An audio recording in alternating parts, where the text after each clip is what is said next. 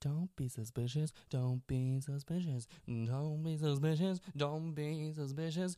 Don't be suspicious. Don't be suspicious. All right. Do you think that's enough? Do you think anyone still noticed that we didn't put out a podcast for 3 months? Okay, sweet.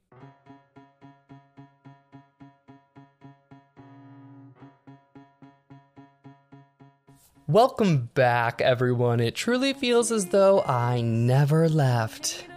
Happy birthday to me. A lady never reveals her age, which is something that I heard a lot as a kid, and frankly, I have many questions about. First of all, why? Yes, my previous cohorts, who were also my co-hosts, Kate and Nadia, will not be joining me moving forward. If you noticed, extra points to you. If you didn't, still love you. Today, I am going to share with you the living, breathing, being oneness. Yes, it is a word. I checked. And this will be the first in the series of podcasts about this topic. Because when I was researching it, there is just so much information to sift through. I'm Tom, and this is We Like It Raw.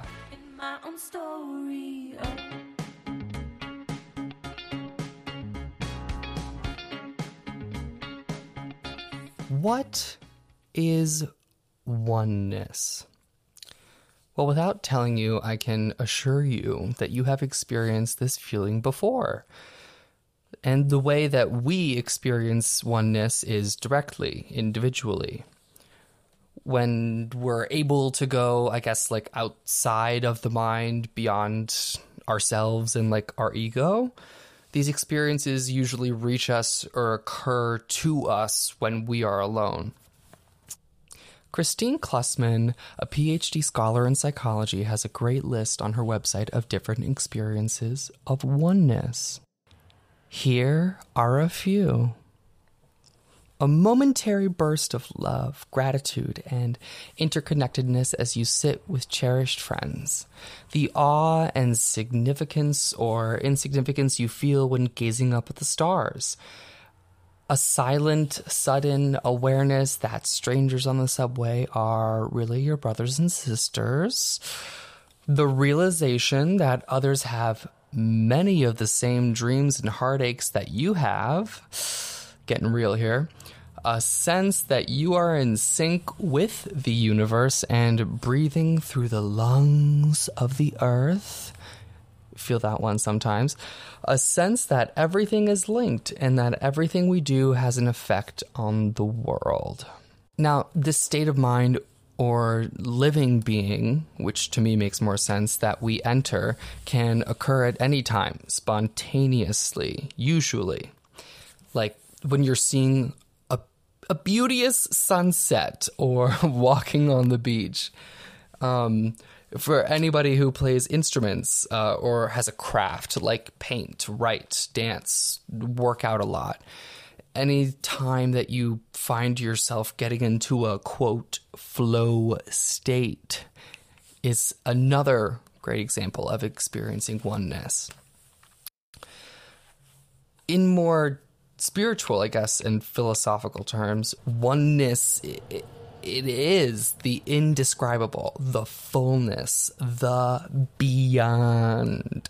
You can't compare oneness to anything, and the reason that you can't is because oneness itself is, well, it's incomparable. We actually have phrases to quantify this feeling, and we say them often, like, it took my breath away, or time stood still, or I'm speechless.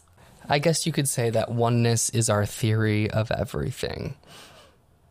And, okay, I know this can sound like confusing or complicated, but that's only because I can't tell you what your oneness is or what your connection is to this vast network of connection to the universe. Literally your connection to connection, interconnectedness, unity. Something I discovered while researching is that this should not be described as or compared to the feeling of enlightenment, which we can discuss on another day if you're up to the task. Oneness gives us the ability to highlight natural wisdom and to see what is the most important to us in life and what is not the most important to us. It can be difficult to access this feeling or network of connection times connection. Accessing this part of ourselves and our existence requires a total release of our own ego and concern for oneself. Which I don't know about y'all, but we all want and long to experience our oneness, either consciously or subconsciously. It is just not easy to manifest.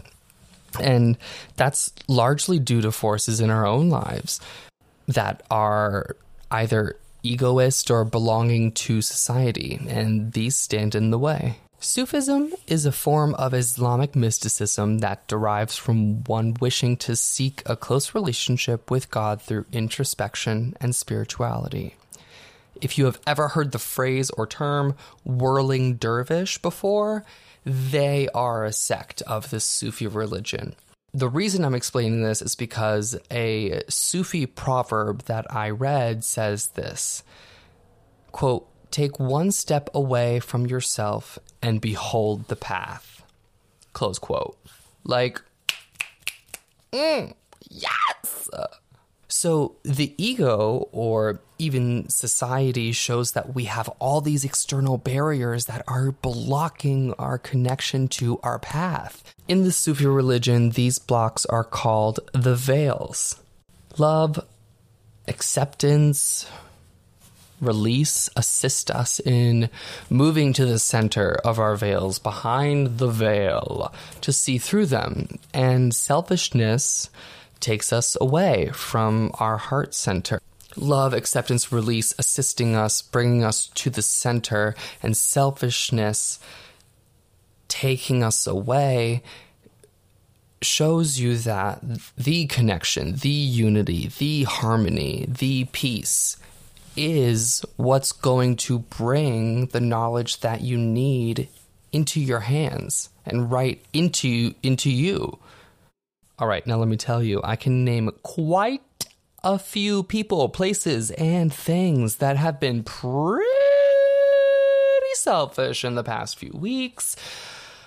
But moving on, because we love.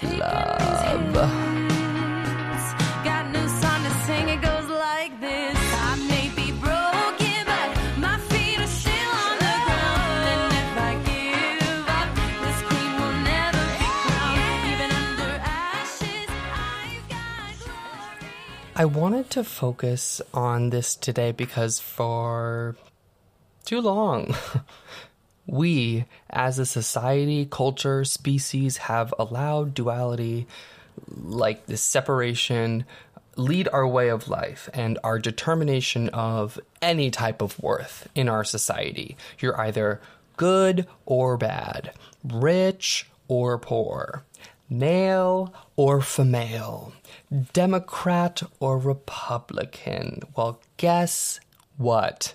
We're all human. We're just human.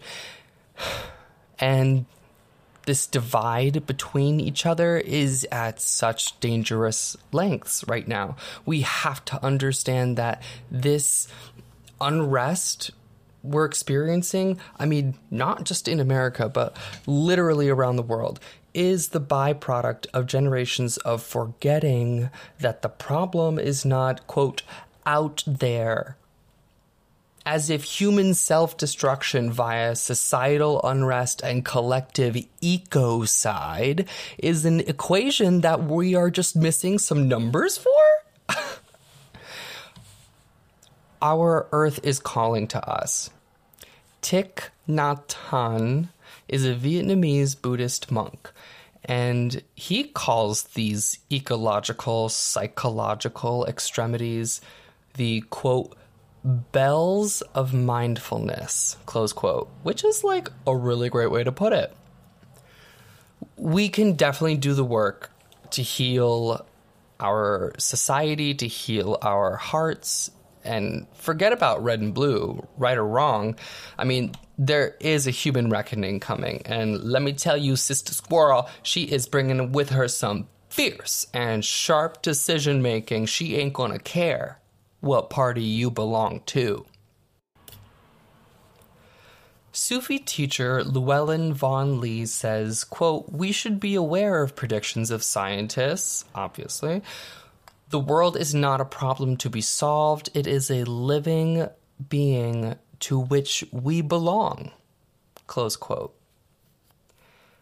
I, Tom, believe that our own suffering can't be solved unless we let go of this idea that we are separate from our Earth, because we're not. Our Earth suffers, so we too suffer. You know, recently I read this article about NASA scientists and Caltech researchers, and, you know, they believe, and they have their science to back it up, that the galaxy has already been home to alien civilizations that existed billions and billions of years before we thought to come along.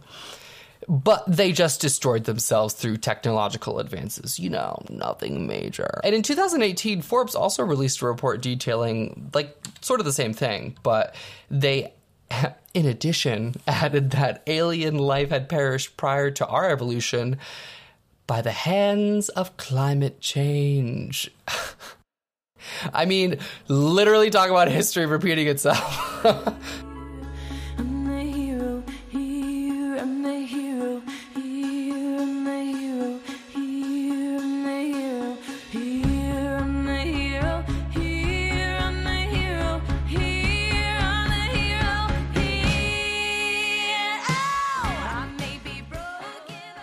Jeez, it kind of got a bit dark there at the end. Y'all okay back there? Thank you for joining me today on my first episode back. How'd I do? Don't forget to reach out and email me at welikeitrawpodcast@gmail.com. Follow the show on Instagram at raw.pod and Twitter at welikeItRaw. I'll see you guys again before the month is out with a new podcast. There's tons of things I have planned in the coming year. Interviews with stars, with gay porn stars, with friends, Romans, countrymen, lovers. So lend me your ears, because that's all I got for today. I gotta go to the DMV. I wonder what hellish landscape awaits me on Friday at midday. See ya!